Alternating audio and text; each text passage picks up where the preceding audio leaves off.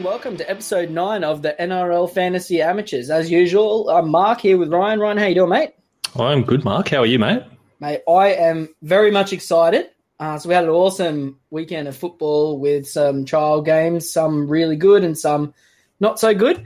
But, we got a lot of content to rip into for everybody tonight. So what we're going to do is go through and do a bit of review of the trial games and the results and sort of how the players went over the weekend. And then we're going to also get stuck into a bit of a preview for Teamless Tuesday, which will be on the eve of a week from now. So it's all very exciting.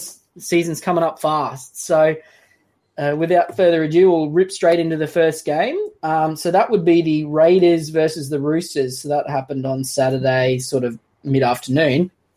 Mate, what were your main sort of takeaways from that game? Yeah, it was a bit of an interesting game. The Raiders dominated possession straight out of the gate. But I think the biggest takeaway for me was how good Angus Crichton was looking. He was an absolute monster. Mate, and did you notice, to go along with his horrible facial hair, he also had one of those man bun things. Except it wasn't even like a nice, well-kept man bun. It was just like he sort of just went, oh, man, my hair's getting my eyes, and just sort of threw it up there. And, yeah, it wasn't real. Do you think he knows lockdown's over? Like, he is allowed to go get a haircut? Oh, maybe that's it. Maybe we'll send him a DM on Twitter. Hey, bro, the hairdresser's open. Yeah. Although, maybe he subscribed to the theory that the worse your haircut is, the better you are at football. Well, I mean, unlike other blokes, at least he's got the side of his. He doesn't have the side of his head shaved. Like, half the league's got about half the side of the head shaved, or got a mullet or something. So he's got that going for him. Yeah, absolutely. But mate, on the fantasy points standpoint, 86 points without a try. Yeah, he only played about 65 minutes too. It's pretty exciting. Like, I had Madison in my team for the longest time, and of course, these trials, we always overreact and get super excited for the season coming up. And I swapped Matto to Angus just on the back of this trial. Mate, you could be forgiven for doing that, but even without, like, we knew that Crichton was an absolute jet. But the thing is with Crichton, I think, is he takes advantage of players that are tired, and he is one of those attacking style footballers. And obviously, the way that the game's moving now, it is going to favour those attacking style players. And, Crichton has the benefit of being an absolute monster. Like, he's obviously really strong, but also he's really fit and quite athletic as well. So he's got that sort of really nice balance where I think he's just going to really take advantage of tired defenders. And playing on that left-hand edge next to Keary, I think he's just going to be a thing of, give Angus the ball and let him palm off 16 guys and then dump it off to whichever one of the elite backline players that they want. Yeah, so, he was just an absolute monster. It was interesting to note that Adam Kieran sort of played that bench utility / so he came on and played hooker, but then I think he also played in the back row as well. Obviously, we know he can cover centre. We're thinking with Verrills coming back, it's going to be interesting on TLT to see what the makeup of that Roosters bench is. Obviously, we're expecting Tupanua to take the back row spot, leaving Liu, Butcher, and then maybe, is it Kieran but then you've got Lindsay Collins there and Verrills. Like, is there a chance that we don't see Verrills at all? Yeah, it's interesting. Like, I don't. Look, we know last year the Roosters opted to play, Drew Hutchinson on the bench occasionally, like going for that bigger body. I don't know. Like, I think the Roosters believe that Verrills could be the future. Like, Jake Friend is getting on, so I don't know. I think I'd be surprised if he isn't on the bench at least somewhat. Maybe he comes back in reserve grade to start, but. Maybe get some sort of minutes into him coming off the injury, like, hey, go and sit in reserve grade. And it might be a case that they leave Friend out altogether. Obviously, he's in his 30s, well into his 30s now, and, he's sort of getting a little bit slower, and that seems like the opposite of the way that the Roosters are going to want to play given their team. So maybe it's that we get, a late season gift of Verrills at hooker playing 60-odd minutes with Kieran off the bench, which would be absolutely beautiful. Yeah, I think it's gonna have to take some, the Roosters going pretty awful for that to happen. Or Jake Friend has been a little bit banged up. Yeah, he's had quite a few injuries in the last couple of years, so maybe something like that happens. But I think without Boyd Cordner there to start the year, I don't think Robbo will be in any rush to take such an experienced bloke out of the team to start the year at least. Yep. Well, I guess on the bright side for fantasy coaches, you don't want all your really good cash cows at the start of the year. Like, you need to have some people to trade down to and get that mid-season money making. So put that one in the black book for later on in the year. That's probably it from the Roosters side of the ball. Obviously, we know Teddy and all the backline players, all those guys played. Teddy did the substitute goal kicking when Taukei'aho is off the field, but we're expecting Tauk to take most of that goal kicking. I think if Teddy gets any goals through the course of the game, it'll be gratuitous, and sort of, it's just an added bonus to a guy that's already elite. I think we shared something on socials earlier in the week that Teddy averaged just under 70 points when the new rules were implemented. So we don't need to know about what Teddy offers. He offers an elite. He's the number one wing fullback and probably not really close to second. I'm starting with him in round one. What about you? Yeah, I mean, just the idea of him maybe picking up an extra 2 points a game in goal kicking, that could very well have his average close to 70. Yeah. I think there's a pretty big gap between him and second. I think second is probably, Ponga. I think Pappenhausen maybe could compete for that spot. But between those two and Teddy, there's a pretty big gap. Yeah. So, yeah, no, I'm starting with Teddy. Just sort of, I'm going to bite the bullet and start him, I'm pretty sure. Unless there's some sort of, the wackiest thing happens on TLT and I have to make that change. But I'm very, very hesitant to do that. On the Raiders side of the ball, I've seen a lot of teams with Chance Nickel-Klokstad in this offseason. I'm not really understanding that. One thing I will say with Chance is I was listening to, I'm going to give a different podcast a shout out now, the Get 'Em On Side with Dan Ginnane and Joel Kane.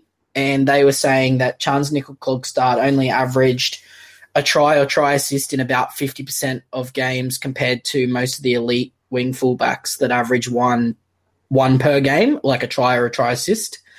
So, I mean, if you think that the Raiders are going to completely change their attacking structure and start using Nickel-Klokstad more, you could make the argument that maybe he's going to get more. But, I mean, realistically, the Raiders have been in the finals, at the deep end of the finals the last 2 years now. I can't see any reason why they'd change what they do. Yeah, I agree. And I think we've got a pretty decent sample on Chance now. I love Chance. He was a great cash cow a couple of years ago, but, and a real surprise breakout player. But, I don't really see how he's going to, increase quite significantly over that, 40-point average he had last year. Yeah, no, I think that one's just sort of he's one of those guys who's a good footy player, but not necessarily a good fantasy player.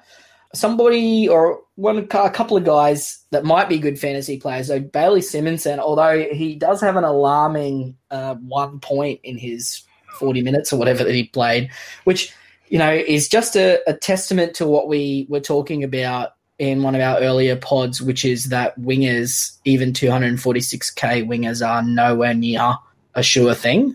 Bailey Simonson was probably and I say maybe still is, the pick of our wingers. My caveat to that would be assuming that Dean Ieremia, who we'll talk about a little bit later from the Storm, doesn't get picked. But the centre position is one that's a little bit interesting there as well. I'm hearing from my Raiders contact, it literally was just messaging before I hit record, that Croker is really, really pushing to be there for round one. So we may not have any cheapies in that centre spot for the Raiders. It might actually be Sebastian Kris if it is 1 week, not Tomoko, but it's only going to be that 1 week likely. Yeah, I think that's a pretty good warning to steer clear of that. Like, you don't want to be stuck with a bloke after 1 week. If Croker is there round one, it's probably going to save a few coaches. Yeah, absolutely. One thing I will say with Bailey Simonson, though, is obviously he's one of the only 246k guys that's basically guaranteed to be there. It's basically just him and Stefano from the Tigers. All of the other ones are question marks. Obviously, Dane Laurie had an awesome game, and we'll talk about him. But I would say if there is any other better options, I'd be looking at them, but you're probably going to get boxed into Simonson come TLT, I'm feeling. One thing I will say is that Josh Hodgson. Yeah. He seemed to be more like 2016 Josh Hodgson than 2019 Josh Hodgson or 2020 Josh Hodgson.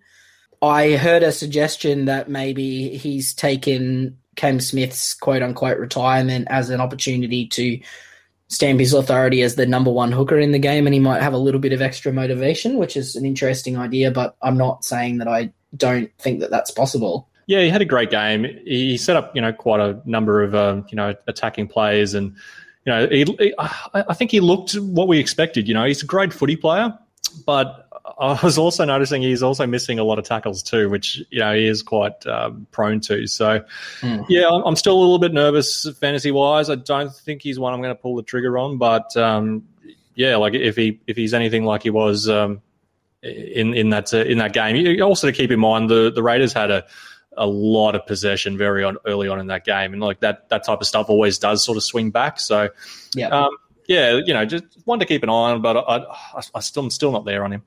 Yeah, no, fair enough. As far as the halves go, it was pretty much exactly what we thought was going to happen, which was with Hodgson back, Whiten becomes a boom or bust threat rather than a on-the-ball constantly sort of player. Williams was taking more control, which is obviously what we expected, but probably given the recent sort of revelations that Fogarty, who we'll talk about when we get to the Titans' goal kicking, probably not really going away with either of those. You happy to move on there? Yeah, I think so.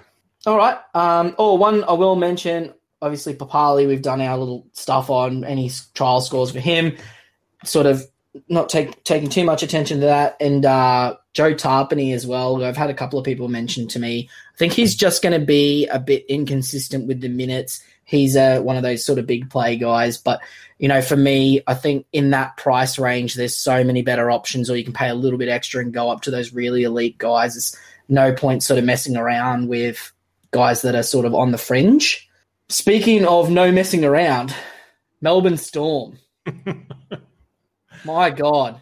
Yeah, that was ugly.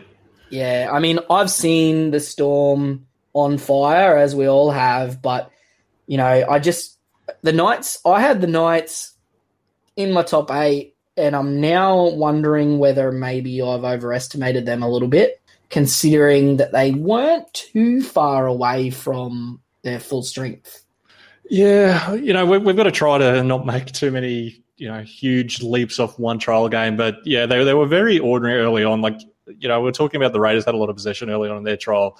The Knights, like I counted, they made about 5 just unforced errors in the first 20 minutes. Like they were just dropping the ball cold like constantly. And in that time, the Storm just completely ran away with it and, put on about, 3 tries in the first half there. So, yeah, it's a little bit concerning for Knights fans, but at the end of the day, it is just a trial. You can't read into it too much, I don't think. Yeah, I'm going to try not to take too much notice of fantasy scores and stuff in this one, but it was very heartening to see Watson's actually starting at lock and having a pretty good stint there. Somebody asked us to talk about Tyson Frizell, and we definitely did that in the last episode. Tyson Frizell had a career season. Do not buy Tyson Frizell. There's so many more options there you can have a look at. One guy that's interesting to me has been sort of pretty highly owned is Tex Hoy. We're getting sort of conflicting information around Ponga, but at the moment he's sitting in just under 12% of teams. Given the soft schedule for the Knights to start the year, where are you sitting on Hoy? Yeah, well, I know a lot of people like to, take a bit of a gamble and roll the dice. He's not one I've had in my team at all this preseason. I'm just not willing to risk a bloke that might only get 3 games and then you're stuffed. Like it seems like he's only going to get about 4 games at most from the latest information we've seen. So, he'd really have to come out of the gates firing very early on, which is quite possible. Like they do have a fairly soft draw to start the season. But, yeah, I don't know because, at the moment I've got Tedesco and Pappenhausen in my back 3 and, outside of that, if if Dane Laurie's going to be there next week, or on the first team list of the year, then I'd much rather have a crack at Dane Laurie if he's starting versus Tex Hoy. Yeah. Well, okay. I'll ask you this question this way: if you were forced to choose from Tex Hoy or Matt Moylan, which way would you go? Tex Hoy. And that is not a compliment to Tex Hoy. That is a scathing indictment on Matt Moylan. Yeah, with Matt, now that we know Matt Moylan's not goal kicking, I don't think he's a buy. No, absolutely not. Anyone else there for the Knights? Someone mentioned Stafford Toa on our post just before as well. Toa's unlikely to hold a spot, even if he does get named there a little bit. Not necessarily something that I'm going to be looking at, I don't think. Where are you sitting on Yeah, Toa? Here's another one. I don't think we know. Do we know how long Edric's out for? Because we know Edric's injured at the moment, but he's always injured, isn't he? Really, he's sort of starting to get a bit that way, which is sad because I think I heard something like the Knights, since Edric joined them, are like a 90% win rate when Edric Lee plays or something absurd like that. He's the GOAT, mate. He played Origin, didn't he? He did play Origin. He did, yeah, the Lee brothers. Oh, gosh. He's an Origin winner, mate. It is actually embarrassing for New South Wales fans that the Lee brothers were in the Queensland team that beat them in the series. Like, honestly, just like I think we need to send the New South Wales team to Perth and get a Victorian team in or something. It's a good idea. Yeah. Mitch Barnett's an interesting one, obviously. He's probably going to be playing back row. PPM's not as good back row as it is in the middle, probably in the same boat with Tarpany. He's sort of a one that, like, if you're really feeling emotionally attached to having a crack, then, I mean, I think there's worse options, but there's also probably better ones. On the Storm side of the ball, because I'm talking about the Knights is making me sad, Dean Iramia, winger, he's got a really nice tryout on that right wing. Yeah, and he's quite cheap too. Let's pray he's named round one because they do have that vacant wing spot there. Hopefully we get a cheapie, but I'm not holding my breath. Bellamy doesn't like fantasy coaches. We know that. All coaches hate fantasy coaches, mate. That's true. I'll tell you though, we've seen enough of Remus Smith to know what he is, and we've seen enough of Brenko Lee to know that he's the GOAT. But this, Iramia, he was really sort of twitchy is the right sort of he's sort of really just quick moving and just looked really sharp. And I just think he really sort of offered something out there, and you could tell that he was just hungry. And the report that I read was that he had his nose in front before the trial to take that spot.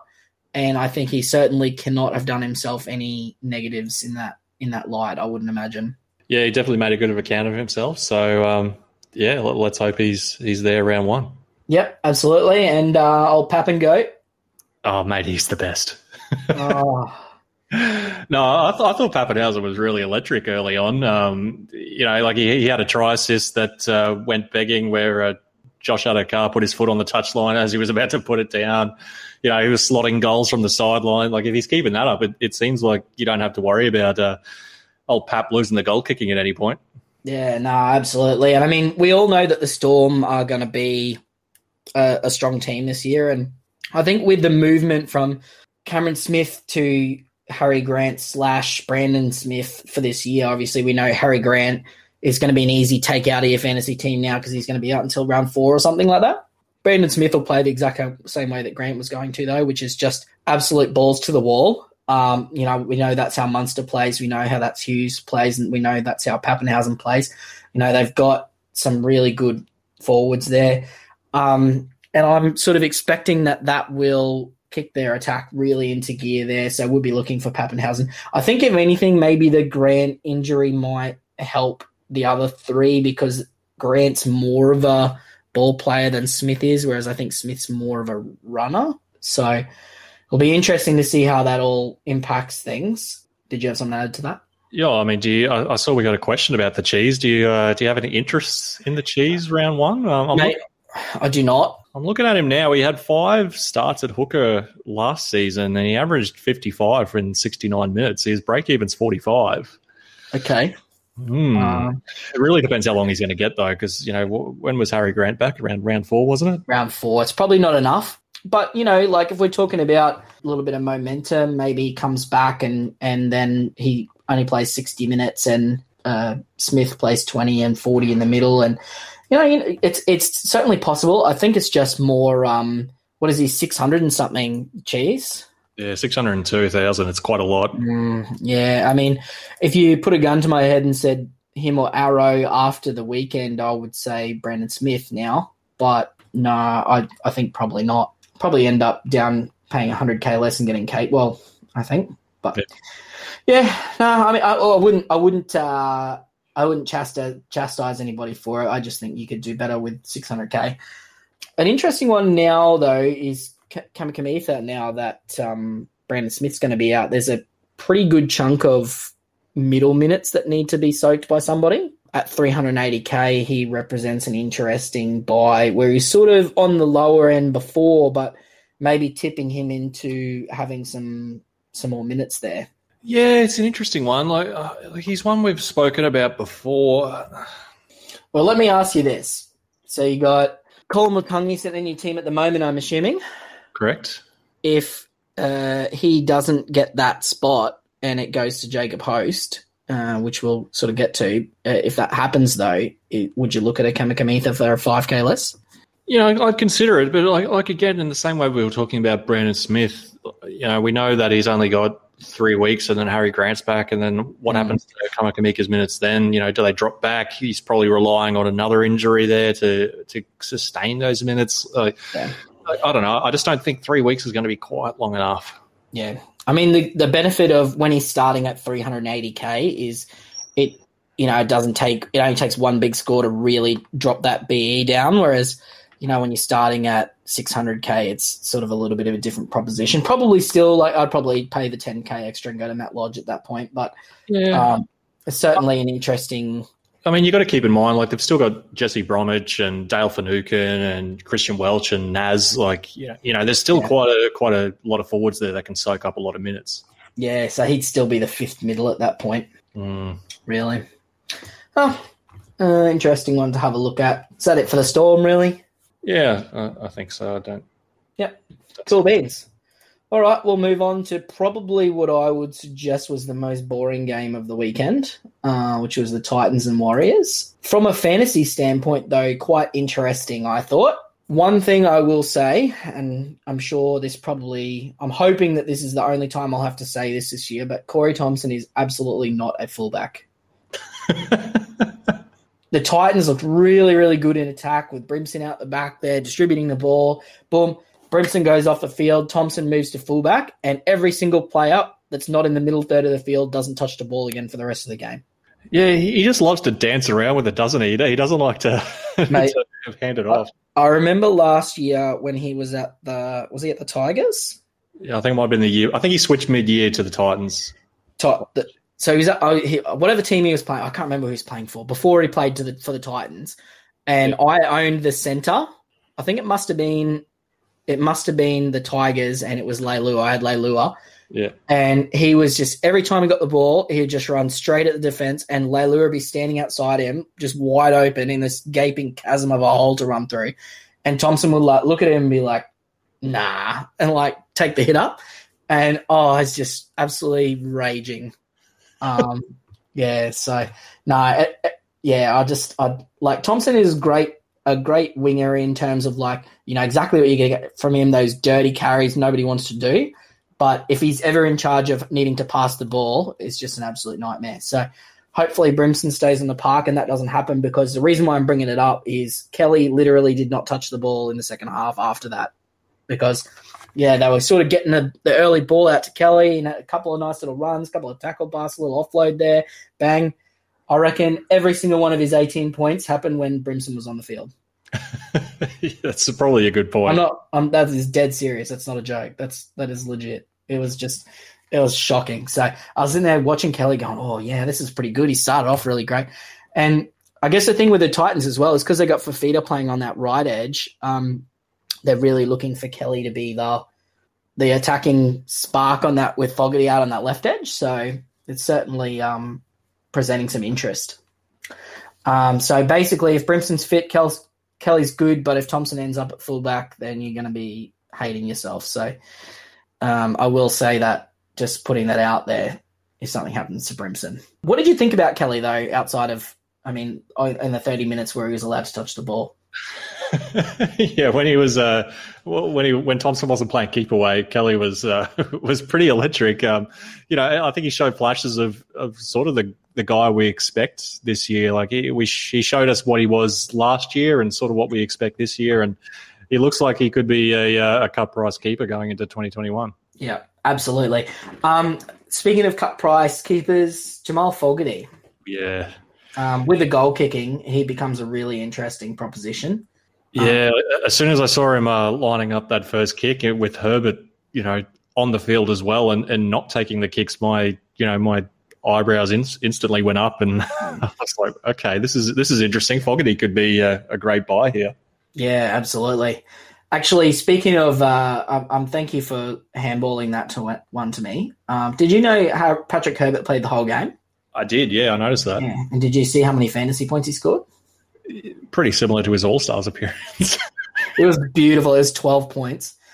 Legitimately, I'm absolutely sure that Greg Marju took more runs in the first 5 minutes he was on the field than Herbert did in the entire 80 minutes that he was on field. That being said, I believe that Herbert is actually going to win that spot in the centres, not Marju, and mostly due to the fact that although Greg is absolutely going to be a fantasy gun when he gets a start, he has a lot to learn at that centre position. Yeah, he was just constantly out of position at centre, and he was doing a lot of runs, but there was a couple of times there where they were trying to do a really nice attacking shape to that left-hand side, and I don't know where he was standing, but he wasn't where he should have been. Yeah, he didn't play. I think he only played about one game last year before the reserve grade comp got called off. So, it's something that'll come with experience. If he spends a few weeks in Reggie's, maybe push Herbert for that spot, and we're all smiling. Yeah, hopefully it'll be a nice little mid-season cash cow type situation later. Couple of guys in the forwards though we need to talk about. First one, Mitch Rain. We were sort of pretty keen on him, assuming that Tanner Boyd wasn't going to get named, but it seems to me maybe now that Tanner Boyd isn't going to be named, but Peachy's going to spend some time at hooker. Yeah, he's one. Rain is getting a little bit more iffy every day. Because we noticed that Peach came on and played hooker towards the end of that game, and I don't think Rain played particularly long from memory. No, well, they had I think it was Aaron Clark came on sort of in the second half and spent some time at hooker, and then Peachy played the last sort of 15 minutes at hooker as well. Yeah, well, how does that make you feel about, since we're putting a line through Rain pretty much, how does that make you feel about the Peach, seeing him play hooker? Mate, I was pretty optimistic about him, if I'm being honest, seeing that the big concern for me was with all these guys, when you got Jared Wallace, who actually had an absolute blinder, Fotuaika, who's always really good, you got both edges playing 80 minutes, and you got Tino, Peachy, Jolliffe, where's the minutes in terms of Peachy? And I sort of figuring that maybe that middle was 15 or 20 minutes short of people playing their optimum minutes, but it seems to me like maybe that's going to happen via Peachy spending some time at hooker, which is, is fine. He does tend to be a little bit more run first, pass second, not similar to Corey Thompson, because nobody's that run first, pass second, but it was very run first, pass second. So my only thing with that would be maybe Holbrook will see that and know that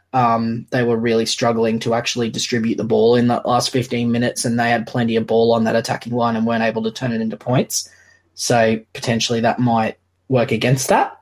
And all of that, when you got question marks over a guy that's 520-something thousand, it's probably, given what we spoke about with the center episodes in, I think it was episode 2, I believe you're of the same opinion as me, as you can probably just cheap out in your centers and look to get that gun elsewhere.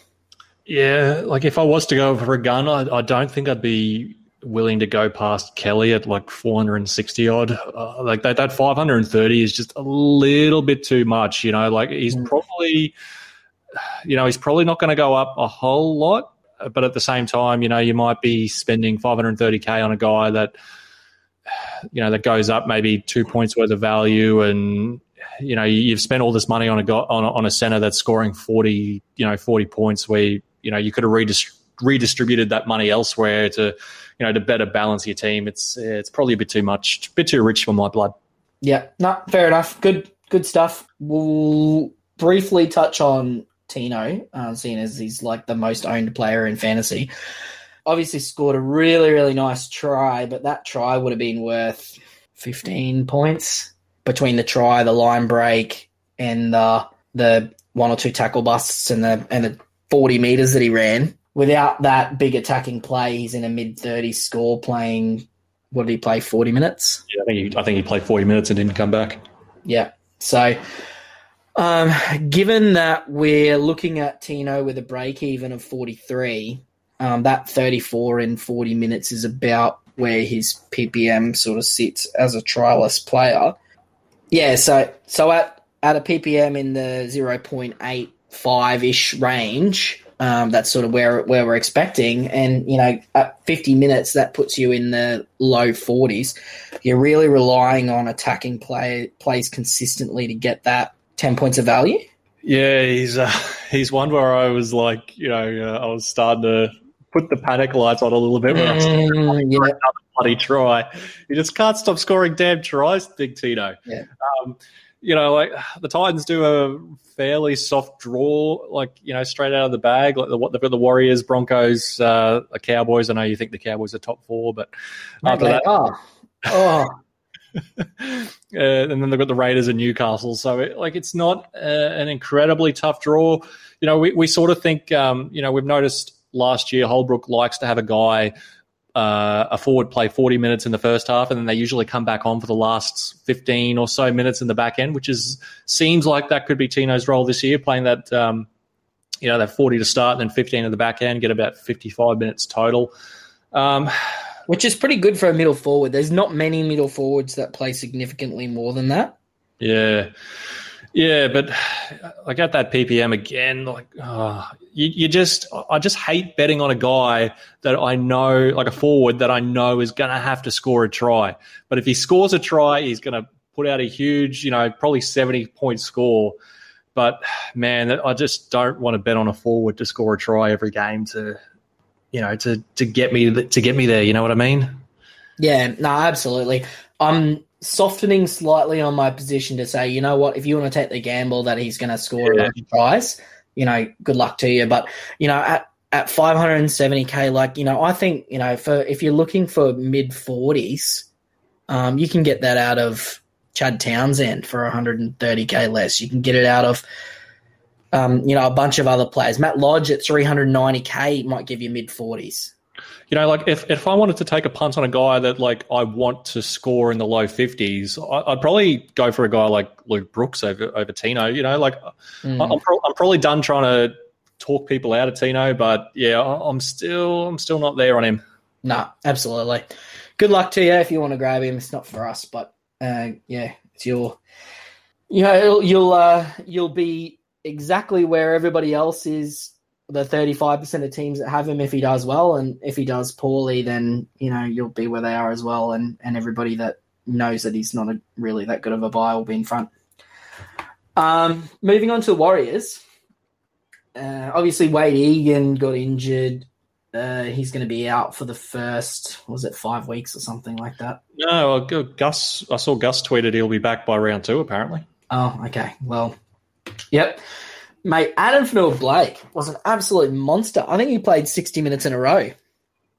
I mean, we've sort of come to expect that from him now. He was a monster at Manly, and man, it was a lot of minutes in a forward pack that we've sort of had our concerns about. Where are the minutes going to come from? Are you thinking about taking a punt? I know you had him last year.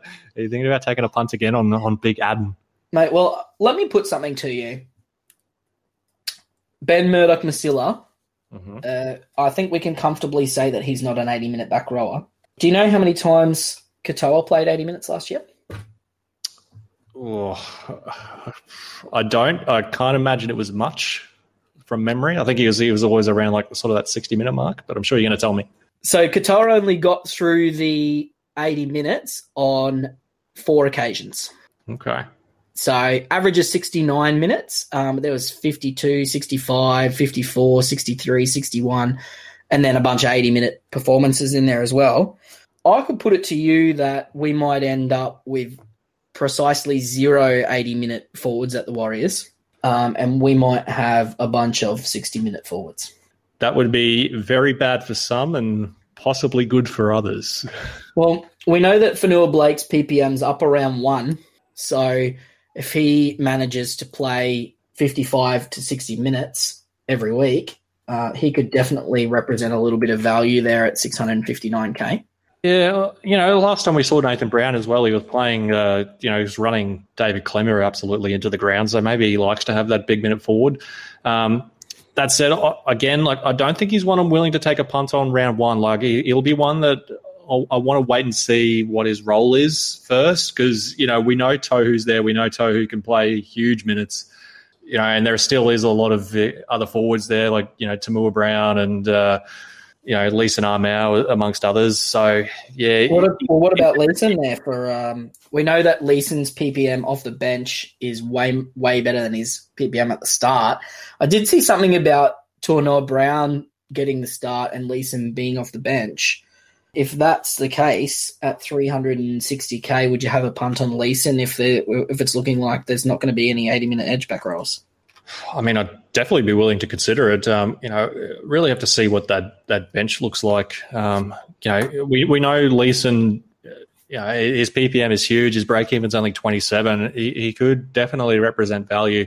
I think it's going to depend as well once we get to Teamless Tuesday, like who else is around that, that sort of mark. And like we've got our 2 sort of favourite ones at the moment, which is Cole Matungi and Ricky, and Davey if he gets the spot. What's the chances that we're only going to get 1 out of 3 of those? Yeah, it's probably going to take a few things to fall his way to get him in my team. Yeah, but it's a shame because he's actually really fun to watch. And no, he runs like a block of flats. Yeah. Did you say farts? I said flats, mate. Oh, okay, good. That's better. All right. I was like, a block of what? I think you hear what you want to hear. What else? Tohu Harris. He's sort of played pretty big minutes, which is what we sort of come to expect. But given the acquisition of these new forwards, is it possible that maybe they're going to be asking him to do a little bit less of the grunt work this year compared to what he had to do last year? Yeah, I mean, based on what we just said about, Addin Fonua-Blake, it's certainly a possibility.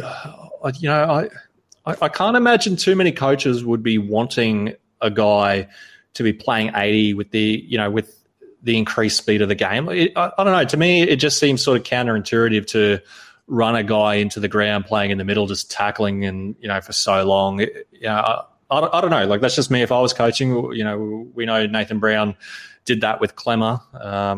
But I'd sort of expect a little bit of a step back. Like, there's nowhere to go but down when you're playing 80 minutes every week.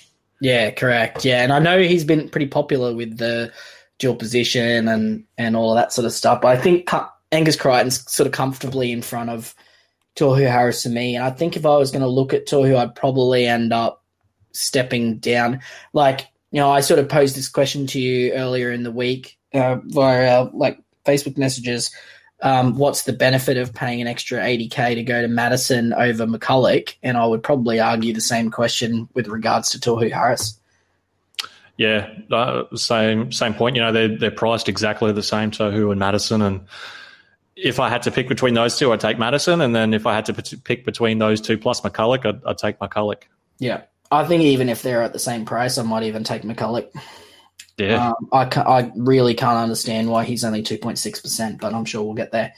Ben Murdoch-Masila is probably the last one we need to touch on from the Warriors. Oh, and I guess Roger Tuivasa-Sheck, all the Warriors fans will have a bloody aneurysm. This is a Warriors fan podcast, mate. It is. Their entire team. My Warriors jersey's in the mail. Yes. Okay, so the Murdoch-Masila, he probably looking like he's going to play 55 to 60 minutes on the edge. Any interest there? In a word, no. That said, he did look pretty damn good. Like, he had that footwork. He was mate.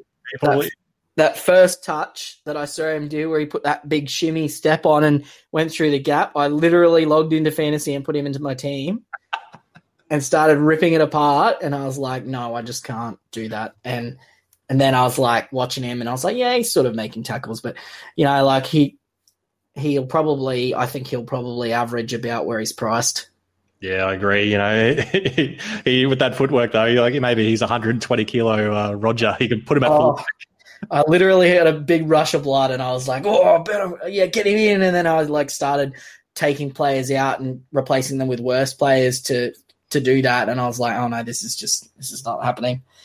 And then RTS, he looked pretty good in not the whole game, but mate, did you see that pass that he did where it just landed about a meter on the deck away from the player that he was trying to pass it to, left to right? I think that's just proof that even the greats occasionally don't get it right. Mate, it looked like I would have done that pass. I think you give yourself too much credit. I will say I had some concerns because that right elbow, it may as well have been a bionic arm, how much strapping he had on that. I'm wondering if maybe he's got some sort of injury there because that passing that elbow would have been the weight that carrying, like the power would have come from that arm. So I wonder if maybe he's got an injury there. Mate, I think with the advent of Pappenhausen goal kicking, we can put away the RTS or Pappenhausen debate though.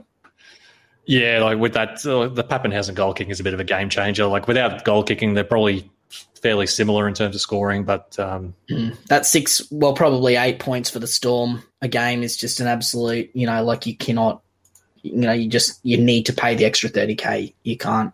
You need to find somewhere else to save the 30 grand that's not there. Yeah. Ewan Aitken, busy as usual. Kemba Marlowe, non-existent because of the aforementioned Ewan Aitken. I think that's about it. Don't get Ewan Aitken at round one. I know I heard someone talking about getting elite, like him as an elite center and locking him away for round one, but that's I don't think that's the play. You right to move on to the next one? Yeah, let's go Sharks Doggies. Yeah, Kyle Flanagan Cup. Yes. Mate, Moylan looked really good for real football, and he did about what we expected fantasy-wise, which is not a lot. Yeah, I mean, but that's been the story of his career. Like even back when he was, been talked up as, an origin fullback, he was always sort of that way, like good footy-wise, but he's never really been that elite fantasy player. And, I sort of got those same vibes watching him out there. If he was goal kicking, he would be one I would consider.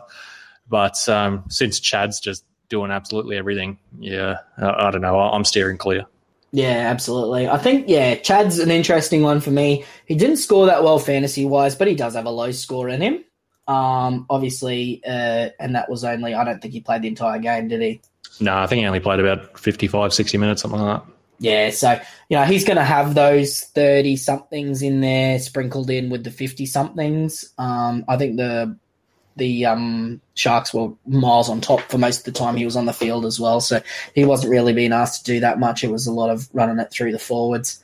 Obviously, Fafita being a bench forward does not do anything for our fantasy excitement. We're expecting Tolman and Rudolph back in for round one, so don't get too excited about Maguglia starting. But if he does get a start later on in the year, he's somebody to have a look at, but I think a couple of people would have to drop out first. Dugan's injured, surprise, surprise. Jesse Ramian played all right without really sort of doing a lot. I think sort of he's sort of in that boat where you look at him and then you look at James Roberts and you ask yourself why he's spending 100K more. Yeah, I don't know. Like he hasn't really been. He only really had that one big season where he was an elite center when he first broke out onto the scene. Outside of that, he really hasn't lived up to it. And I don't know. I think, like you said, I'd rather go for a James Roberts. Yep, I think that's about it. Franklin Pele, take him out of your teams. He's not even going to be in the Tide in round one. Put him away. On the Bulldogs side of the ball, Kyle Flanagan touched the ball a lot.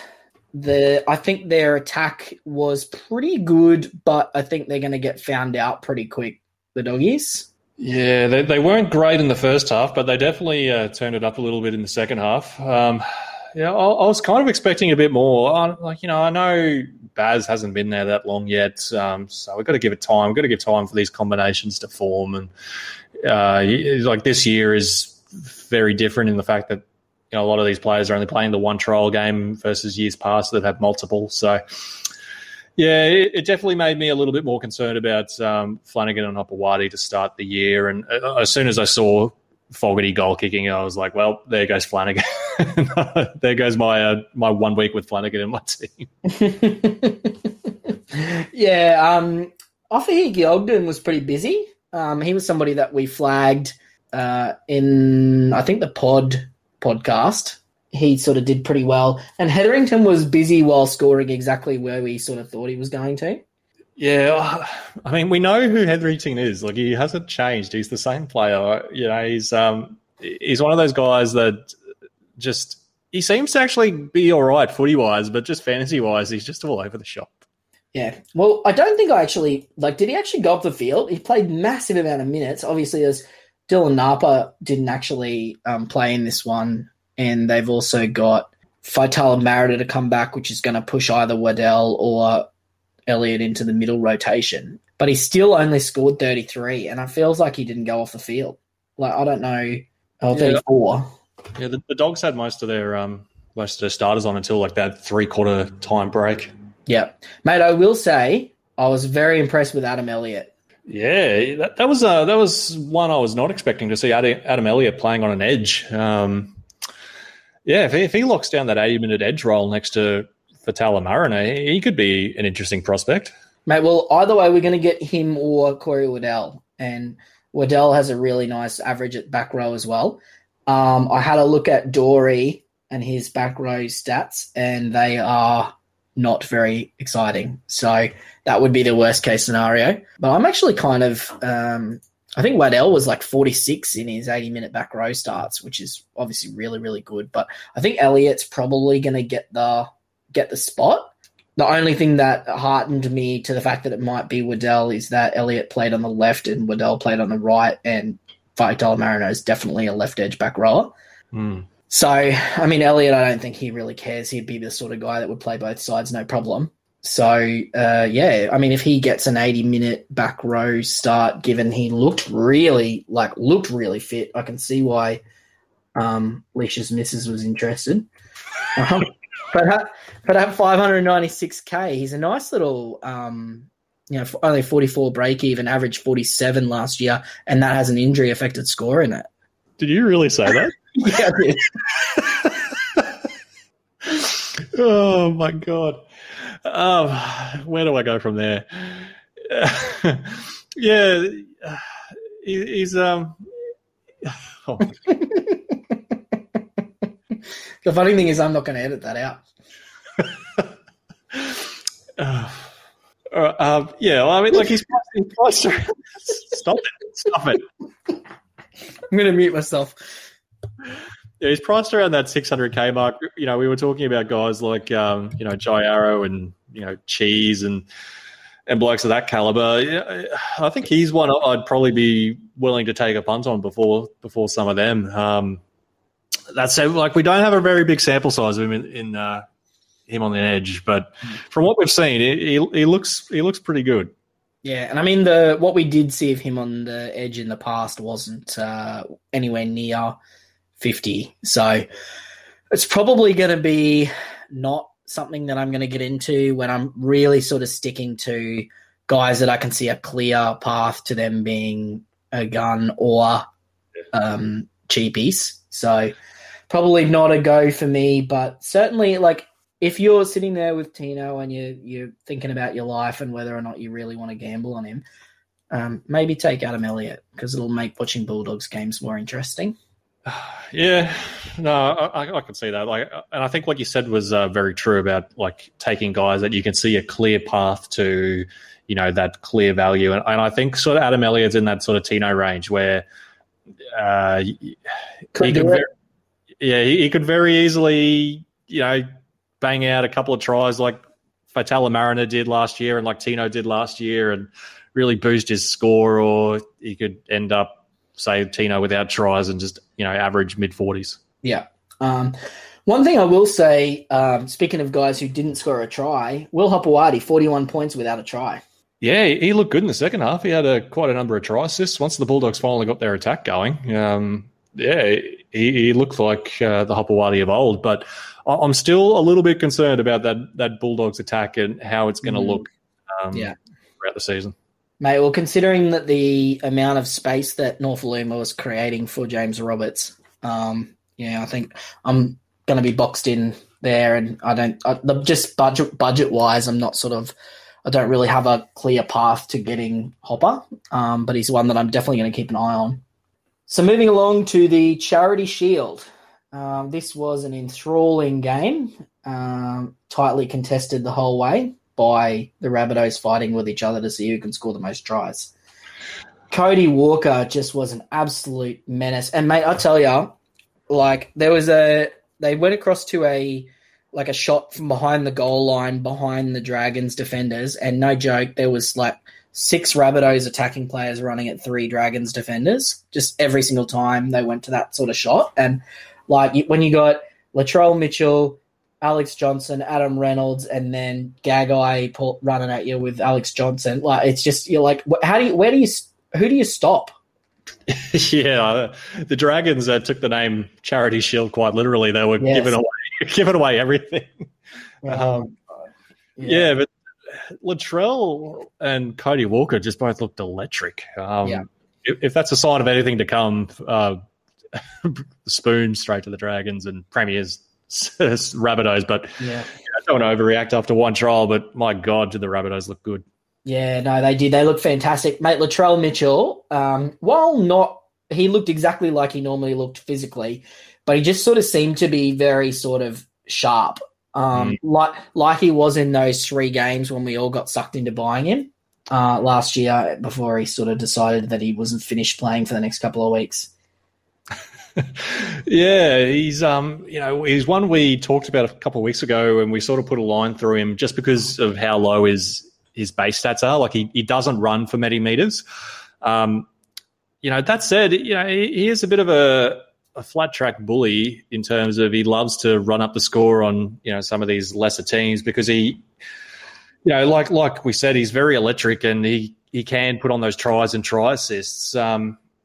Would he be one you're willing to take a punt on with their early schedule, the Rabbitohs? Considering that they've got Melbourne and the Roosters in the first 3 weeks, probably not. Yeah. Although he might score enough points in that Manly game that it sort of ends up at a 50-point average anyway, even if he gets 17 in the other 2 games. They were just, oh, my God. I won't. We'll let it get there. One person that could be of interest, though, if the Rabbitohs are going to get their blood up a little bit, is Adam Reynolds. So he averaged 55 last year within the new rules. Actually, I need to take that so that it's just the regular season. Yep, 55 in the new rules, but also that had 3.8 goals per game. I'm thinking that the Rabbitohs are probably going to average more than 4 tries a game this year. He's currently priced at 52. Contract year, he's playing for that extension that he wants. Could you have a crack at Adam Reynolds for $6.98?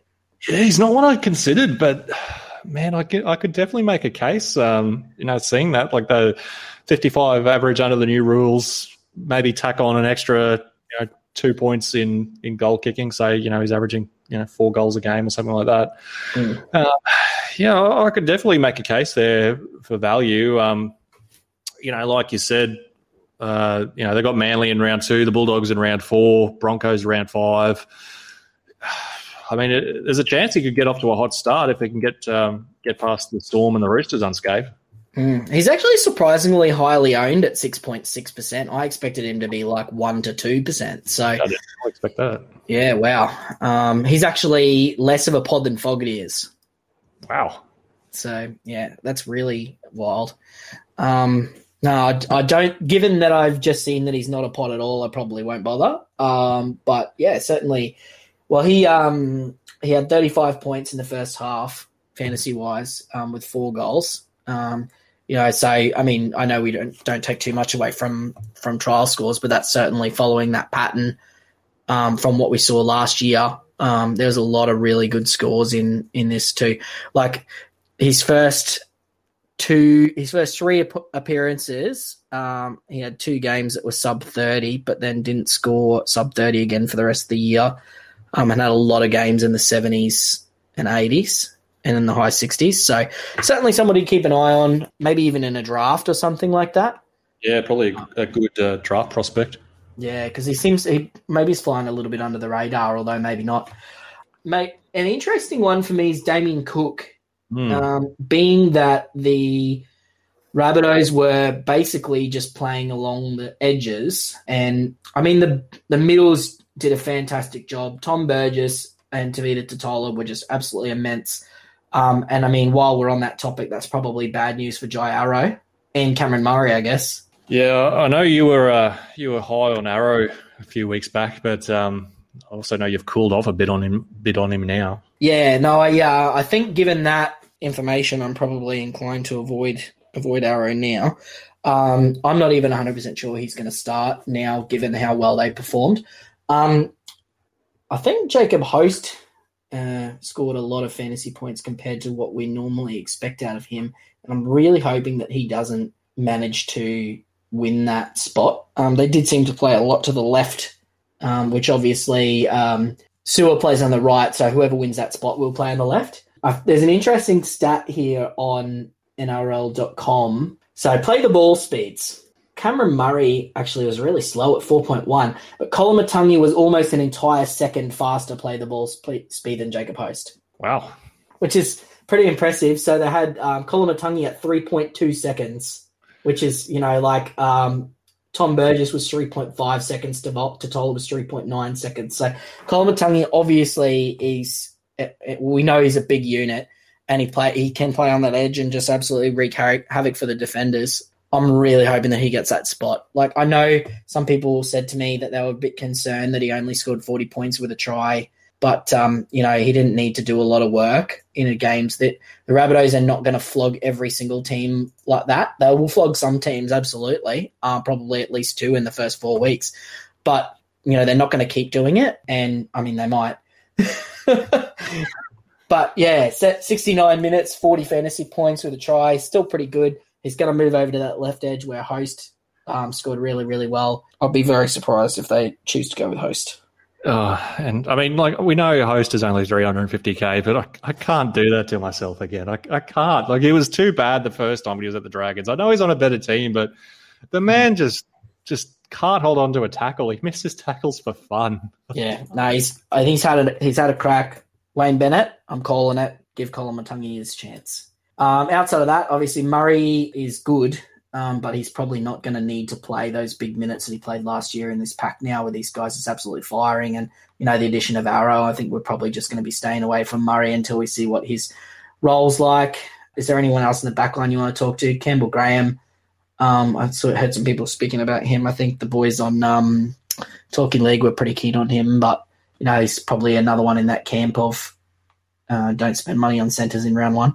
Yeah, like one interesting one in the interchange there was Josh Mansour. He played, 40 minutes, scored a try, got about 25 points. Maybe he's once he does, get the starting spot. If the Rabbits just keep on tailing people up, maybe he's a pod wing fullback option later on in the year. But he managed to reach 40 plus last year, though. So I mean, how much growth is there for him as a winger?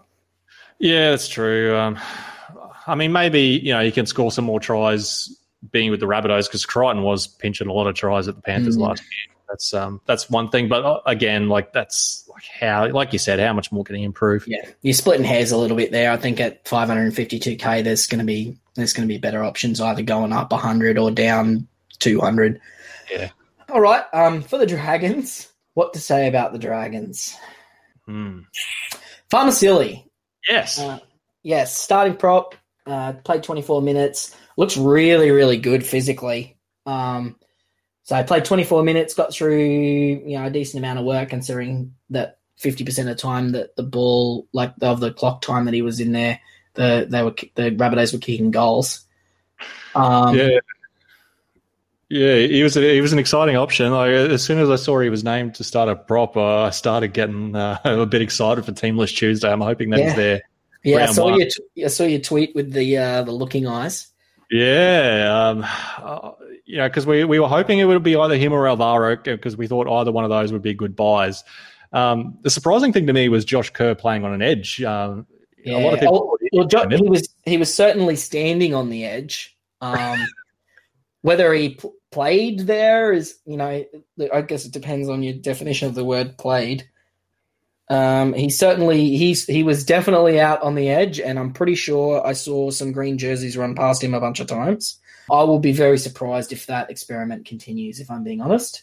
Yeah, me too. It didn't fill me with a lot of hope, but I mean, it's got to put people with Jackson Ford in a little bit of concern, maybe.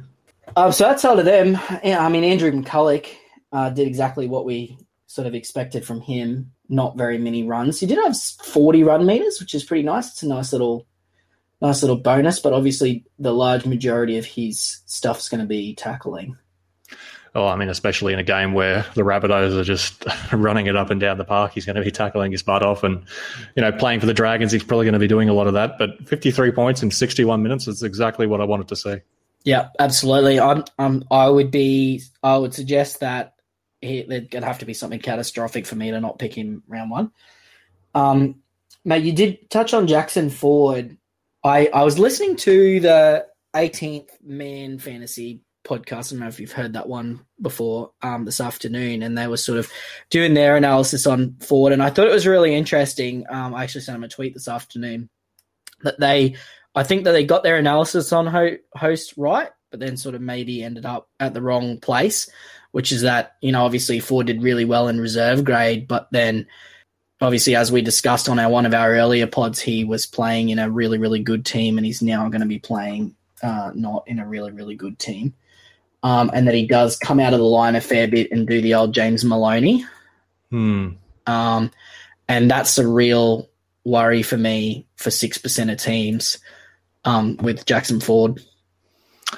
Yeah, I agree. Like we've spoken about Ford for quite a bit over the last few weeks now, and I don't think either of us currently have him in our teams. No. Yeah, just playing in that Dragons team, they're probably going to be leaking a lot of points, and leaking points usually comes with missed tackles. And yeah, that doesn't bode well for an edge second rower that has a missed tackle in his game. Yeah, no, I think definitely that's just more confirmation that we need to stay away from him. Alvaro could actually be an interesting one, even though if he does play off the bench. Obviously, we know his PPM is really good. He only needs 35 minutes to put up those scores. Yeah, that'll be an interesting one. See what the bench is looking like in round one. Like if there's maybe, like a Foy Mayono or someone on there that, or a utility of some description. Alvaro could be a very interesting cash cow option. Yeah. I've heard Paul Vaughan's name tossed up a little bit as well. I just don't think he's got enough upside there for me for the minutes. So he scored really well in the trial, but also scored a try, so that helps. But Jack Bird still sitting in 20.7% of teams. Yeah. I see he didn't do terribly in the trial. Like he got 23 points in 51 minutes. So that sort of projects out to be a low 30s. Yeah. Yeah, I guess you're right. Which is pretty good for a centre, really. The problem is he's already priced at 28. Yeah, exactly. And a trialist centre at that.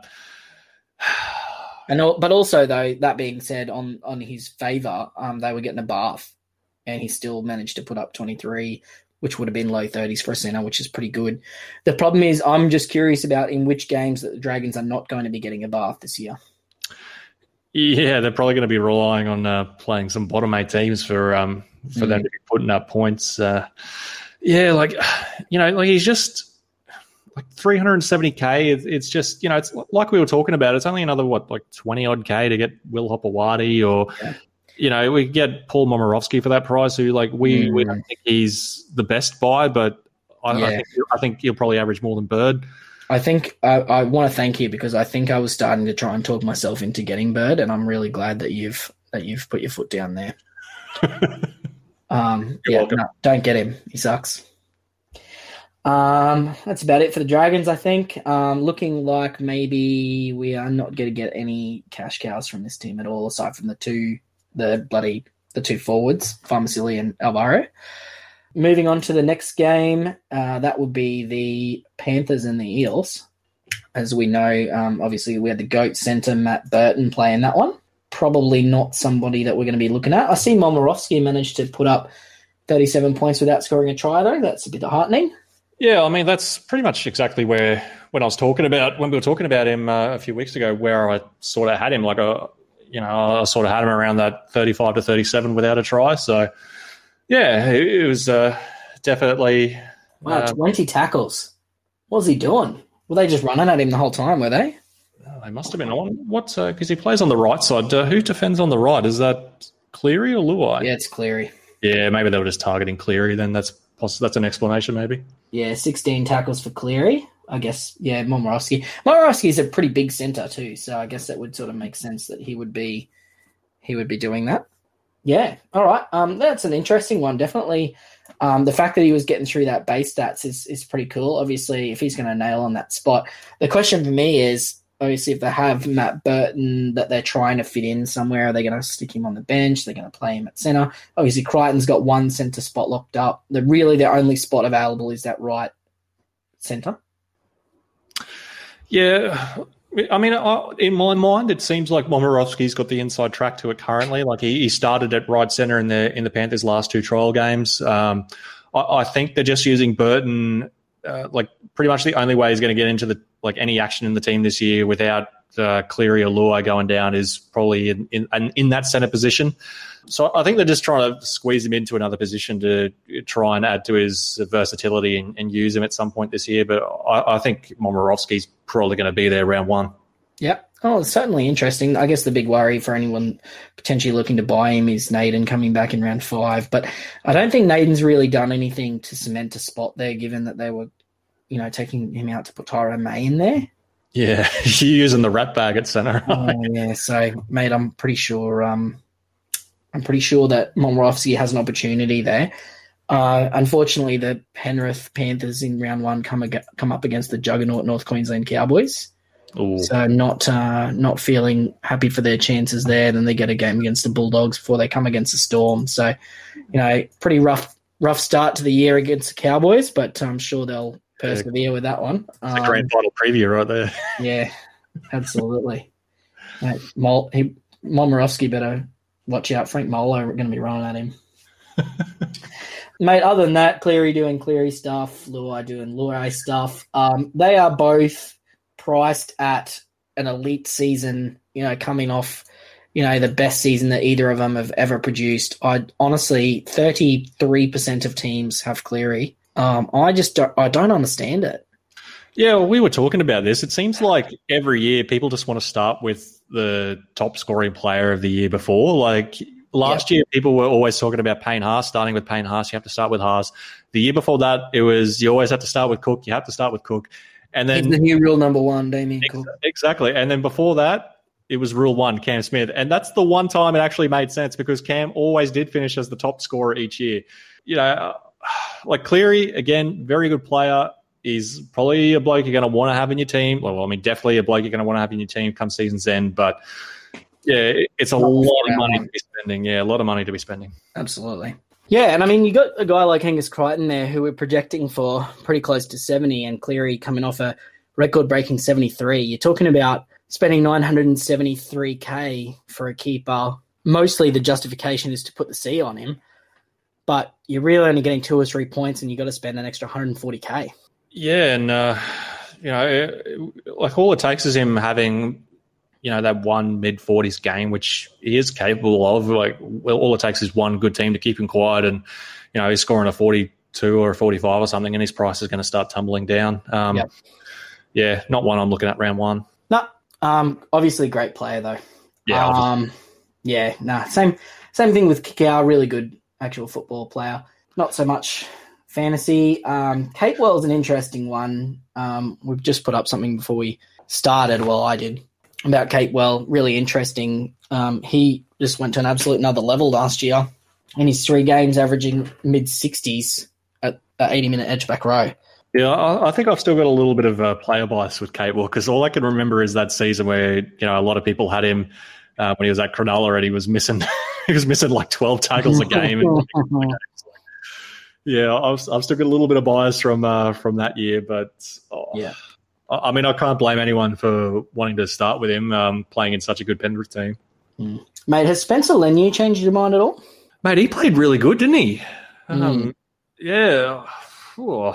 I'm definitely much more willing to take a bit of a punt on him now after what we saw. Like, again, don't want to overreact from one trial game, but, man, he looked really good compared to what we've seen before. Like, he is only young, so maybe, that extra year, that growing body, age, a bit more maturity, a bit more experience, maybe it could be the difference. Mate, well, last year we saw him scoring at 1.11 points per minute in his games. I know his reserve grade stats sort of didn't quite mirror that, but, even in the games, he had one there where he only played 2 minutes, which just seems a bit silly. But, outside of that, he would have been averaging 25, 26, I'd suggest. And then obviously from there, you got to add, he's probably going to be playing closer to 35 minutes rather than 21 for his 23 points. It's entirely possible that he's a Leeson Armour 2.0.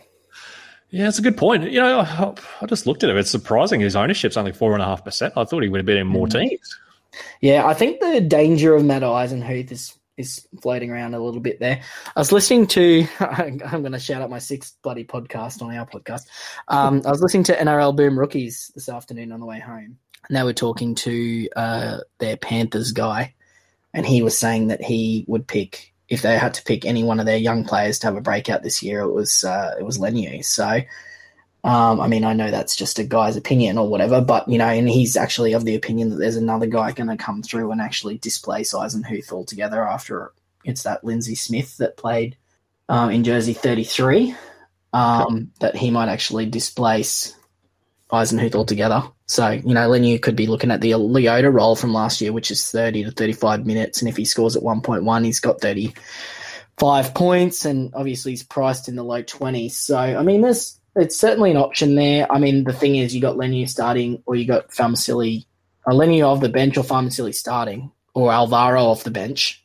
We've seen Alvaro put the runs on the board, but I guess, is it weird to say that there's more competition for minutes at the Dragons, even though they're a way worse team? More, like as in there's more guys who can play like 45, 50 minutes. Yeah. As at Penrith, it's sort of Fisher Harris is going to play the entire game, and basically, and same with Yo. But those outside of those 2 players, it's not really a lot of middle depth. Yeah, that is surprising because, one of the things that carried Penrith last year was their go forward off the bench. Like their meters gained from their bench was a lot better than a lot of other clubs, and a big part of that was, due to Zane Tedovano and Moses Leota. So, they don't have Tedovano this year either. Yeah, exactly. So maybe Leniu can step up into that, that bench impact role, and he's certainly capable from what we saw last year. For sure, definitely. Limited minutes. So that's one to keep an eye on for sure. Fisher Harris, I've seen a couple of people ask about him. He's not that PPM guy. Just don't do it to yourself, please. But mate, Cowboys versus Broncos. I was at this game. It was awesome. I remember parts of it. I remember being very, very sad when Tesi Niu exploded onto the ball and gave the defense on that right hand or left hand side a bath. I think that was Hamiso over there. He just looked awesome, Tessie. Didn't want to talk about the Eels. No one wants to talk about the Eels, mate. We'll come back to them. Okay. I really just wanted to talk about this game. Fair enough. Tessie looked great. That's 2 trial games in a row now where he's sort of shown something there. He definitely gave me a little bit more confidence starting with him, that's for sure. Yeah, absolutely. I think I'm probably going to end up putting him in my 17, although I'm not overly excited about it. I think I'm just going to roll the dice and do it. I know his start to the year is just horrendous, but what having him in there and then having a cheapie on the bench allows me to do is cover the centres and also not spend very much money in positions that are the least reliable for scoring. Yeah, I mean it's a solid strategy, really cheap out on the centres because like that is the position with the lowest upside. So use that money elsewhere is probably a good strategy. And if you've got a guy that's dual position, say you've got Bailey Simonson at 17, and you've got someone else who's dual position, you could even roll the dice and have base it on matchup. Like one week you want to play Tessie, the other week you want to play Bailey Simonson, something like that, depending on who they're playing. There's always that option there as well. Yeah, absolutely. Yeah, so I mean, Tessie, I think he's basically he's penned into my team now. Mate, the Croft God looked really good, but we know he's not going to be in the team. I just wanted to say his name on this podcast. Jake Turpin, he looked pretty sharp, but obviously we're expecting them to carry Corey Pay on the bench. One thing we did see, though, speaking of Corey's, is that Corey Oates is about as good of a back rower as he was a winger in 2020. Yeah. What happened to Corey Oates? He was, Valentine Holmes gave him an absolute bath. That's what happened to him. Valentine Holmes and Scott Drinkwater. Just bloody ruined his confidence. It's completely gone. Yeah, mate, he's just not. It's not whatever they're trying to do with Corey Oates in the second row. That's not it. I really, I mean, the standouts for Broncos was, Ricky tackling his absolute butt off and doing really, really well. And then it seems like since he went off, the Broncos became not very good. So I think that's probably a good indication about what they need to do with him moving forward, which is have him on the field instead of not on the field. He made 27 tackles, and I think he only played the first half. Yeah, it's quite impressive. The thing that's always given us a little bit of pause about Ricky is that we're fairly certain he's not going to be playing 80 minutes to start the year. No doubting he's a talented player. It's just a matter of, is he going to be able to score enough in the limited opportunity he has? That's the only real concern I've got about him. Yeah, absolutely. But I mean, the thing with Ricky, though, is he's priced at 26. He managed to put up 34 without a try in 40 minutes. You extrapolate that out to 60 and you're getting sort of low to mid-40s, which is sort of where we have him projected.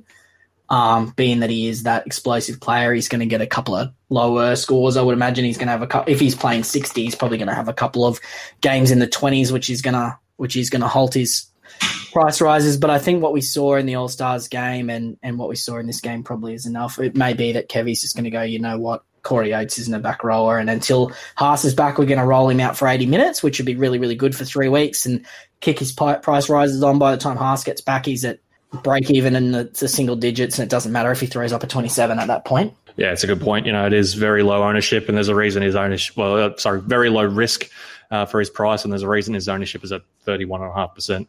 Yeah, and that's what I mean. Like what we sort of said with Tino is that, at that percentage of leadership, of ownership, I mean, even if he doesn't do that well, everybody else has got him, so it doesn't really matter.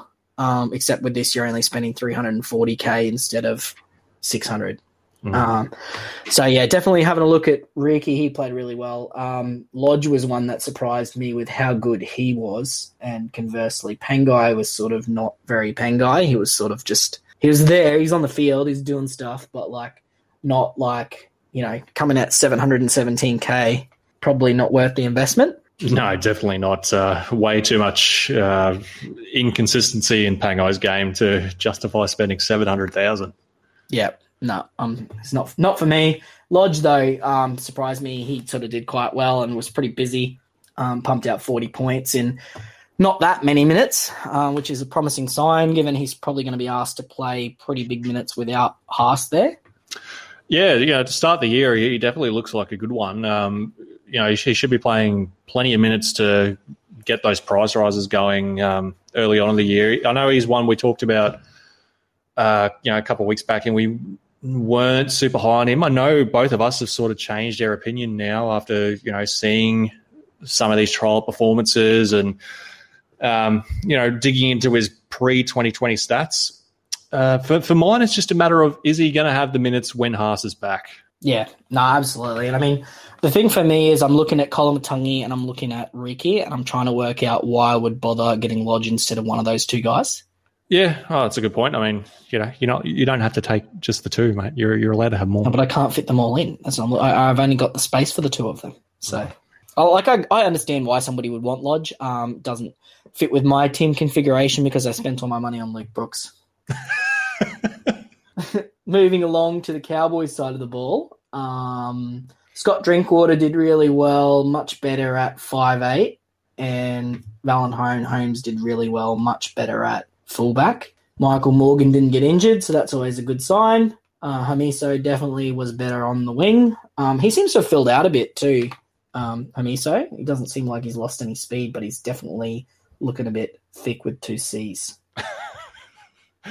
Yeah, as you laid out with valid fullback Drinkwater at 6, personally, I think that's how they should run out week 1. Obviously, it works for us fantasy-wise because it gives us Val back, but yeah, I just thought they looked a lot better once they made that switch. Like, their left edge was just getting destroyed and their centers were getting turned inside out early on.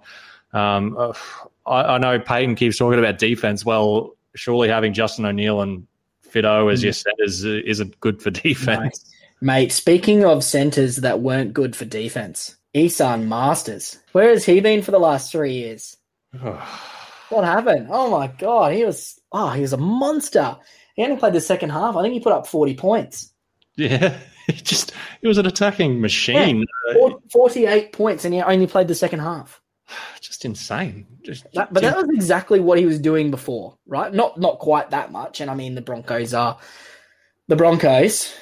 So, I mean, we could only glean so much from a monstrous score, but it does tell you that maybe he's got his tail up a little bit. I think he's definitely going to be that right center. And if you got Masters playing off the back of this forward pack, where, oh my God, Frank Molo was humming, wasn't he? Oh, mate, I know you've been talking him up for a while. Oh, Frank Molo. I picked him as a cash cow last year and I didn't get on him, and then he bloody did so well. And, you know, I'm hearing reports that he might actually displace McLean to be the starter, even if McLean's healthy. Oh, wow. That's a big one. Like, Molo's really been killing it. He has been the best player this preseason, according to what I heard. So, yeah. He's just been an absolute monster. Unfortunately, he's already sort of expensive. So, but I mean, $492K is not really that expensive. It's 37. So you want him to be sort of pushing into keeper territory at that point. I just don't think I can do it. Yeah, for sure. You know, like, it's only 10K more to your man Kurt Capewell. Like, if you had to pick between the two, who would you take? Yeah, the attacking upside, you got to take Capewell at that point. But a man can dream, and I really want to have a Cowboy. I don't have any Cowboys players, right? Oh, mate. Maybe you'll get Val. Maybe he's. I don't know. Who are we going to take Pappenhausen out? Just take Brooks out, mate. Do not swear at me like that. Reece Robson looked good, but I'm pretty sure he's going to get a bench hooker, so he's a no-go. Cohen Hess doing Cohen Hess stuff. Mitchell Dunn looked better, but I don't think either of those guys are going to be fantasy relevant this year, unfortunately. Peter Holler, he was gassed after about 15 minutes. Yeah, the new rules really took their toll on Oh, my gosh. I think he was playing in the middle, and there's the time that Peter Holler came on is about the time that I went from having enough scotch to having too much scotch. I'm not 100% sure exactly how much time he spent on the edge, but I'm pretty sure he was on the left edge when Valentine Holmes scored his try, or he was hanging around there. So it may be that he did something amazing that I didn't see. It's possible, but I don't think that's going to be the case. I think in terms of their versatility, and I think Peyton's talked a lot about versatility, I'll be thinking that Holler is probably going to get carried on the bench as their second row cover. So I'm expecting their team to be like Hess and Dunn as the back row with Holler, Burr, and Cotter and McLean as the bench, which is just going to be an absolute no-go for everybody there. So I think at this point, the most likely player from the Cowboys that I'm going to end up with in my team is Isan Masters, but probably not. What about, I know you were high on Michael Morgan. If Drinkwater's at 6, would you reconsider? No, not with Brooksy. Yeah, fair call. No, not with Brooksy. All right, we better go back and talk about the Eels. I think that's enough of the Cowboys. So the Eels did a weird thing where they swapped Moses and Maddo over to the left and Lane and old mate Dylan Brown over to the right. They have been complaining in the media today that the game was too fast. That's all right, guys. You guys are going to be in the bottom 8 this year anyway. Don't worry about it. Nathan Brown pumped out a 58, which is very much a Nathan Brown thing. Huge. Mate, where are we landing up? We've got to deal with the other guy in a minute. Nathan Brown versus Alex Twal. Where do we land on this? Well, mate, you were the only one really heavily on the Twal train. I've always, been team Nathan Brown. I talked about this earlier on, just because, I know, like I've said this before, I know that Nathan Brown is the better player. Like, I don't have to worry about Nathan Brown being benched or, Mads changing his mind week to week, because we've seen Twal be benched at times and only playing 50 minutes, and especially now that we've seen Simpkin and Little coexist on the field at the same time, playing in the middle. We saw it last year with Little and Grant, where Little would play at lock. If I had to choose between the two, I was always leaning towards Nathan Brown. But especially with the recent information, I think Nathan Brown is a much better shot than Alex Twal. Yeah. Isaiah Papali'i did very nice Isaiah Papali'i things off the bench. I'm going to be sad because I think what's going to happen is he's going to do really, really good. And then one of the 3 Eels middles is going to be injured, but he's going to have made most of his money already. That's going to make me sad. Yeah. Tom Opcek scored another try. It's 2 in 2 weeks. Actually scored pretty well, 45 at centre. It's probably outside of his normal range of things that he does, so probably not going to be rushing to do that as a thing, especially when you got guys like Roberts in that same price bracket, and Neo. That's probably your easy centre pairing there. There's not really any other Eels. I mean, Maddo. Feels like Maddo probably would have been the one complaining about how fast the game is because he's lazy by all accounts. I mean, I don't know that. I'm sure he's a lovely guy. I've never met him. But given what we saw from Crichton and then what we saw from Madison, is there any doubt anymore as to who needs to be in the team? Yeah. I've been saying throughout this podcast, don't overreact from one trial appearance, but that's exactly what I did. I swapped Madison to Angus Crichton based purely off these one. Just tell everybody it was for the DPP, mate. It was for the DPP. Yeah, and then David Fafita. David Fafita was an absolute monster. Crichton, Fafita. That's it. That's all you need. Yeah. Don't muck around. Don't muck around with Twal and Takiaho and McCulloch. That's your money that you're spending on guys that aren't halves or Tedesco or Pap. Those 4. Done. Sold. Don't talk to me about Dylan Brown starting to do more kicking or Mitchell Moses. Both of them are duds. Don't get either of them. I'm sure they're great, but just, you got Fogarty there doing the goal kicking. We did have somebody comment about Fogarty versus Munster. I think the goal kicking just tips Fogarty in favour. Definitely. Yeah, I wouldn't begrudge somebody for taking Munster given the new rules. There's definitely value there with Munster, but it's just what with the goal kicking from Fogarty. I've got him slightly in front just because of that. Cool. Yeah, I mean, I would say it's probably a question of are you an upside person or a base person? Like if you prefer a solid base, Fogarty. If you ask me through the entire year who's going to score more points for 1 week, it's probably Munster, but Fogarty's more than capable of doing that as well. He's not going to play Origin unless Cherry Evans gets injured, whereas Munster is. Munster's always injured at some point through the year as well, even with something like Niggly. So, yeah, I think I'm definitely leaning Fogarty now unless something crazy happens. Yeah, Fogarty's definitely the better overall option, I think. Like if you're playing overall, Fogarty plays round 13 and, like you said, not too much risk of Origin. Yep. Mate, Jimmy the Jet. Oh, Takeoff. Mate, we had Takeoff. The first time that he touched the ball, it was just a Norfoluma garbage scurry around. But the thing is, what happens is when Norfoluma gets the ball, I think they go about 4 people need to converge on him, and Roberts does not need that sort of space. I've been looking at some James Roberts highlights from years past. They're like, do you remember that game against the Roosters a couple of years ago where he just got the ball about halfway and he just ran around like the winger? Jimmy the Jet! That one. Yeah, the commentators losing their mind, but he's just that type of player. He can just create something out of nothing, and he's an excitement machine, and he's one I'm looking forward to watching this year. Mate, well, the thing is, he didn't even really get to play that much with Adam Doueihi, but Adam Doueihi, the method seemed to be for the Tigers when the halves get the ball, plus pass it to somebody that's not them. Like, give it to anybody that's not the half. It was going straight to Luciano out, and oh my God, Luciano Leilua. He was just an absolute monster out there. Who was defending out there? I think it was Sirinen. Mate, Sirinen is going to be having nightmares about Luciano Leilua. Mate, is he the better Leilua brother now? Oh, yes. He always was. He just never got the opportunity, mate. I think he averaged, I think we had him, down for averaging 60s when he was at the Dragons because he'd come on for, 30 minutes in the back row and score, 28 points. And we're just like, can he do that? But he's lost all his weight and he looks so good. Mate, can you imagine, I'll tell you what, as a Queensland fan, if the Blues trot out Angus Crichton and Luciano Leilua as the back row pairing this year, I'm just going to be having absolute nightmares. How do you think the opposing edges will feel?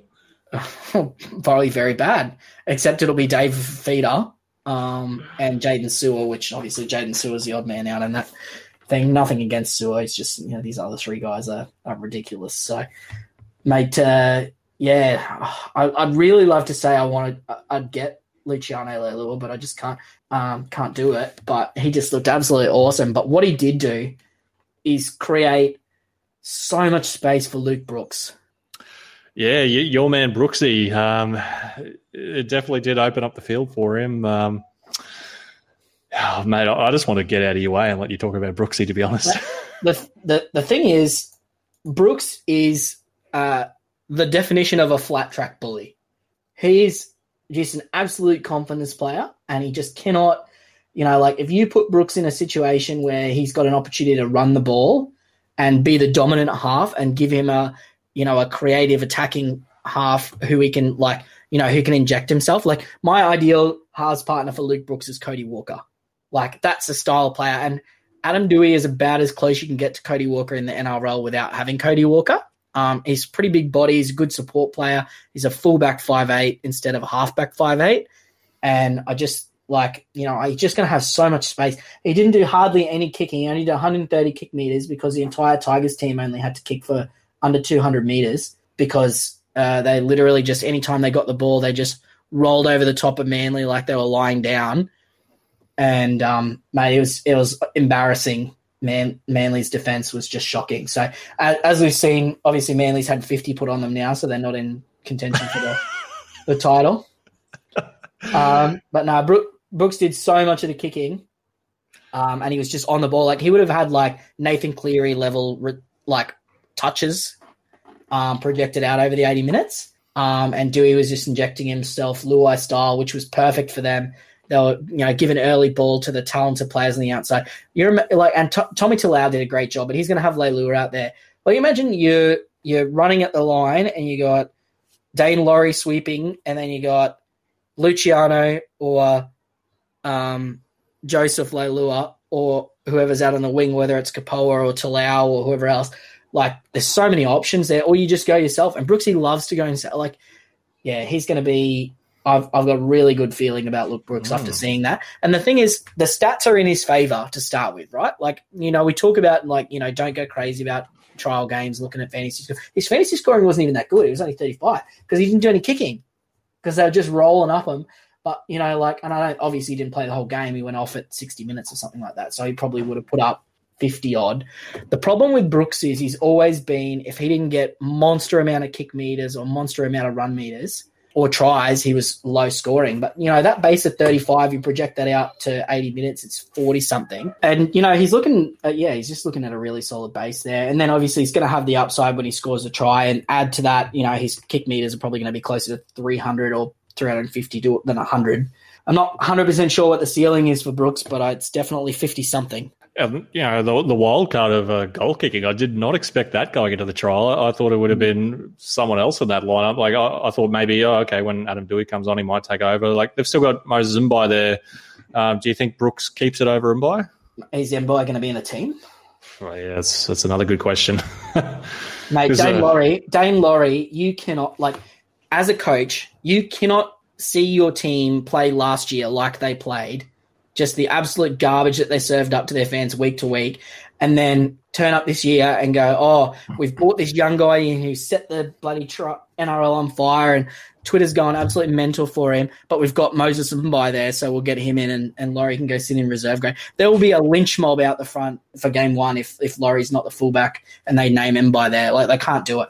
Yeah, Laurie was just another level, especially early on. Like, we know Manly didn't have their complete full-strength team, but, man, they're only really missing about 4 blokes from their starting lineup, like Dylan Walker, the halves, and Jake Trbojevic. Like, that's really all they're missing. The point isn't really what he scored, like the fact that he got a couple of tries. The point is the style that he was playing. You know, he's just that. He was that back. You know, he was everywhere. You know, he's just.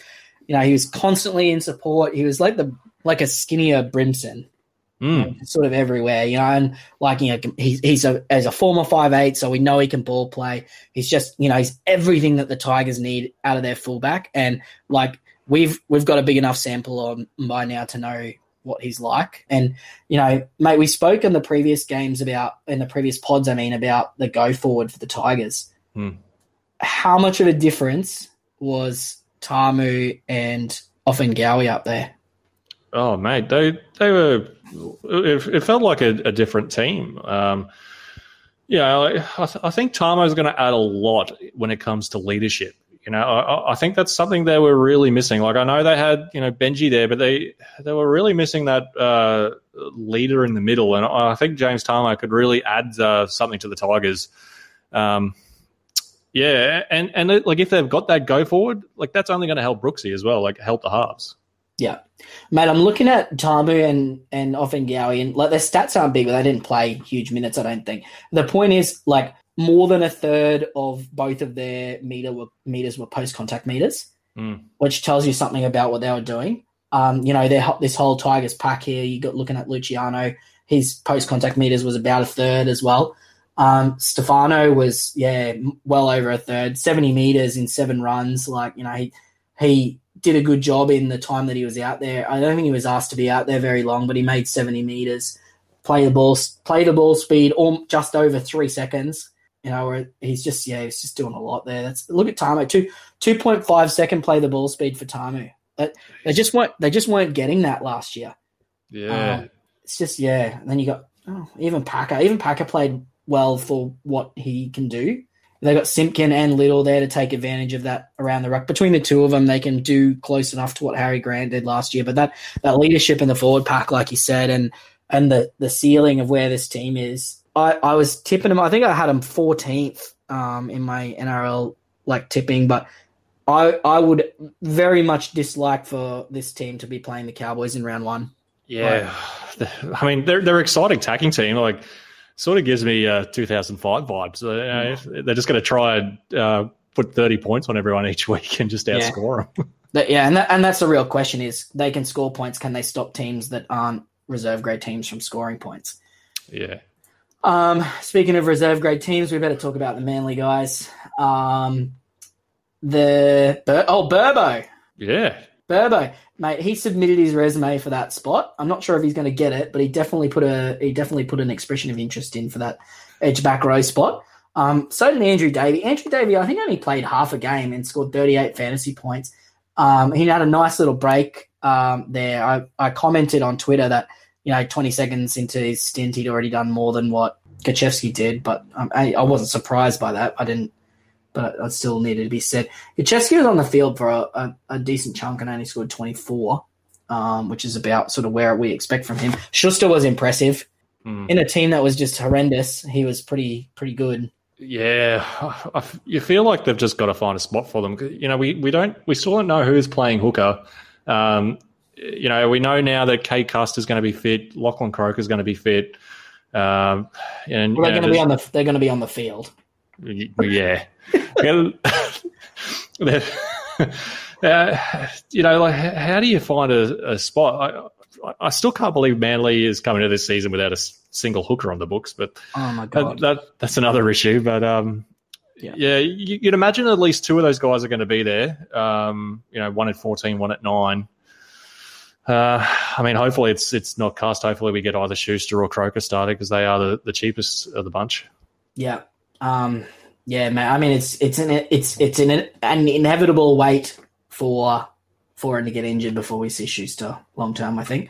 And let's pray for Davey because he looked really, really good. So please, Des. I'd really love to get Davey. And he just adds something. Like, we know what Jeffsky is, and he can cover the center. He can cover the front row. You don't make it too hard on yourself, Des. Paseka looked really good in a team that was not very good. And mate, cover your ears for a minute. What? Marty Tapau was very, very unimpressive. What? Mate, I saw Marty do one push out of a tackle and go for a bit of a crab run, and I had a little blood flow to my loins like that. Oh, gosh. Got me excited for years past, but yeah, no. I mean, he is 31 now, I guess. Yeah, mate. I think it's Taniela Paseka season. He's gonna be the him and Josh Aioli. I thought it was funny. He was getting booed every single time he did it up there. Yeah. You just laugh. That would fire me up, I reckon. That wouldn't make me play well. That'd fire me up. No one holds a grudge like a Tigers fan too. No, absolutely. No, it's it's pretty spectacular, that game. I really hope that Manly dish up. Actually, no, I don't. I got money on them at to get the spoon at $34. So ooh. Yeah, I was really happy seeing that. I might even check the cash out after we finish recording and see what the cash out is. It'd have to be all right. Mate, give me your top 3 things that you want to see on Teamless Tuesday. Okay. The top 2 just pop straight into my head. I want to see Dane Laurie at fullback, and I want to see Andrew Davey in the second row. Yep. Colin Matangi left back row. Yeah, let's put that down for 3 because I don't think I'm going to get Greg Marzou starting centre for the Titans. Man. No, I don't think we're going to get him. I'd really like to see Jackson Ford at back row for the Dragons to suck some people in. I'd really love to see Tino named on the bench for the Titans just because everybody's head would explode, but it's not going to happen. And realistically, something else that I'd really like to see. So I'd really like to see a bench for the Broncos that doesn't comprise Corey Oates. Well, that'd be nice. For the sake of Jordan Ricky. To throw on an extra one as well, I want to see a Knights bench that doesn't have Chris Randall on it. Oh, yes. I completely forgot about that. Yes. Yeah. I'd really like to see Crossland there just because he's clearly not a hooker. But I guess they might push Kurt Mann there. I wouldn't be surprised if they do give Bradley a little bit of a slow in, given he's just coming off an ACL surgery. Although I would hate it. I think maybe that would cause a bit of panic. Now let me ask you the question: if Chris Randall is there, what are you going to do? Because it's entirely possible. Yeah, I mean, I'd probably run around like a headless chook. Because his PPM is sort of an Andrew McCulloch type where he relies on a lot of tackles, and if he's not getting 80 minutes, he's going to cause a headache. I'm suddenly going to have 400k that I'm not sure what to do with. Yeah, no, I'm definitely just going to be praying that doesn't happen. I might even say go down to a lodge or something like that, and then bank that 25k, and then wait and hope, or even just go all the way down to Lachlan Croker. But yeah, that Manly hooker room's a nightmare too, isn't it? Yeah, that's who knows what that's going to spit out. Because I was thinking, okay, we've lost Croker, he's done his hamstring, and then it comes out, he's going to be fit for round 1, and then we've lost. Custer's gone down, he's broken his bloody hand, he's going to be out for 2 months, and now it turns out he's fine as well. Yep. Who knows? Yeah, what a nightmare. Yeah, okay. Let's put out some good positive. In closing, let's put out some good positive vibes towards the NRL coaches than just let's hope that they don't hate us too much going into Teamless Tuesday. Thank you all for tuning in to what is just an absolute monster podcast. It wasn't supposed to be this long. But one thing I will say is join up to our overall league. So we're running a league, and a lot of the podcasts do that. Got 150 odd people in there at the moment. I'll give you the code here now. So it's UJCM7J3P. But we'll promote that a little bit on our socials through the week and see if we can pump the numbers up a little bit. Yeah. Thank you very much for joining in, and we'll talk to you following Teamless Tuesday. Love you guys.